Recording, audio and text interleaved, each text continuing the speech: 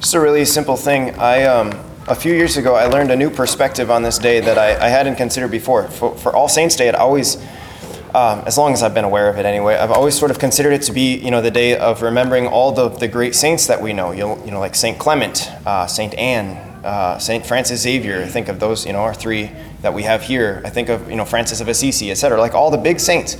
But this other perspective is actually that they all have their day.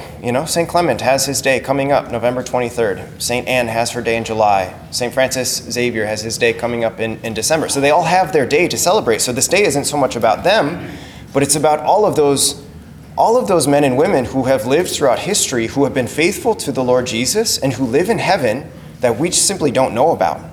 So what I actually think of is not St. Anne, but I think of her friends. I think of all the people that she influenced because she knew Jesus. So St. Anne, right? So the grandmother of Jesus. So imagine, right? She's in the village with her friends and, they're sitting around and she's, boasting about her grandchild because that's what grandmothers do. And, she's like, oh, my grandchild was just born and he really is better than all of yours. He really is the best grandchild because he's the savior of the world. You think of like these ladies, sitting around with St. Anne and this sort of surge of divine love that comes in their heart when they hear about Jesus. And that causes them to be more faithful to the laws of God. Like those are the people that we're celebrating today. Or St. Clement. We don't know much about St. Clement, but we know that he's either the second or the third pope. And so he lived before the year turned 100. And we don't have much of what he wrote, but we know that he wrote a letter to the people of Corinth, the Christians in Corinth. And so today it's not about St. Clement, but it's about the people who received the letter, the encouragement, the challenge from St. Clement. And because of what they're reading and receiving, they decide to remain faithful to the Lord Jesus. Or in prison, right? So Clement was martyred as a Christian, and he was in prison, and he converted people who were in prison. And so today's about them, those people, those men and women who died criminals, but in their hearts they had converted, they had repented of their sin and given themselves over to the Lord Jesus. That's what the day is for. Or St. Francis Xavier, right? He was this great missionary to India, where today we know the population is still largely non-Christian. But nonetheless, he went into this place and he converted many, many people. It's said that he baptized something like 100,000 people during his time in India. These people who heard the gospel through an interpreter from St. Francis and began to believe and remained close to the Lord, remained faithful, and they live in heaven and nobody's ever heard of them.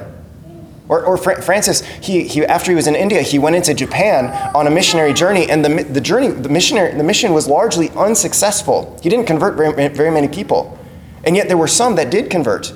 And you can imagine as they're going through their lives living as Christians, they were persecuted, they were mocked. Some of them probably died as martyrs, people that we'll never know about. And yet they live with God forever in heaven. And what I think this tells us is that this is the thing. It doesn't matter how influential you are. It doesn't matter how powerful you are. It doesn't matter how well known you are. As long as you're faithful to the Lord Jesus, that's all that matters. And I think this is just such a great day because it really it points to like the little guy, the seemingly insignificant person, the small person who just day in and day out just remains faithful to the Lord.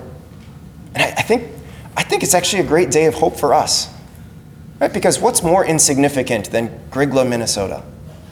What's more insignificant than Goodrich and Oakley?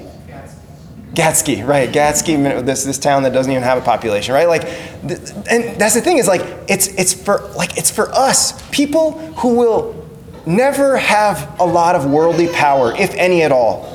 People who will never be famous. People who will never be known by really anybody. And the message of today is that it doesn't matter because none of those things are actually that important. When you think of the one who is faithful to the Lord Jesus is the one who lives forever with God in heaven. Today is so powerful and is so good for us because it reminds us that no matter how small and insignificant we might seem to be, we matter to God. No matter how unimportant your life might seem to be, you matter to God intensely. That he wants you to have nothing more than his own divine life, to remain faithful to him, to cling to him, to live your life for him, so that as you pass from this world, you can go and live and share in his own divine life. What a beautiful gift that is. And what a better place for us to be tonight than to be here where Jesus comes down on this altar in the Eucharist, his body and his blood, his soul and divinity, where we can come forward and receive the Holy Eucharist, receiving the fullness of his grace, so that we can go out into the world living for him, and maybe even influencing the people around us to make them desire to cling more closely to Jesus.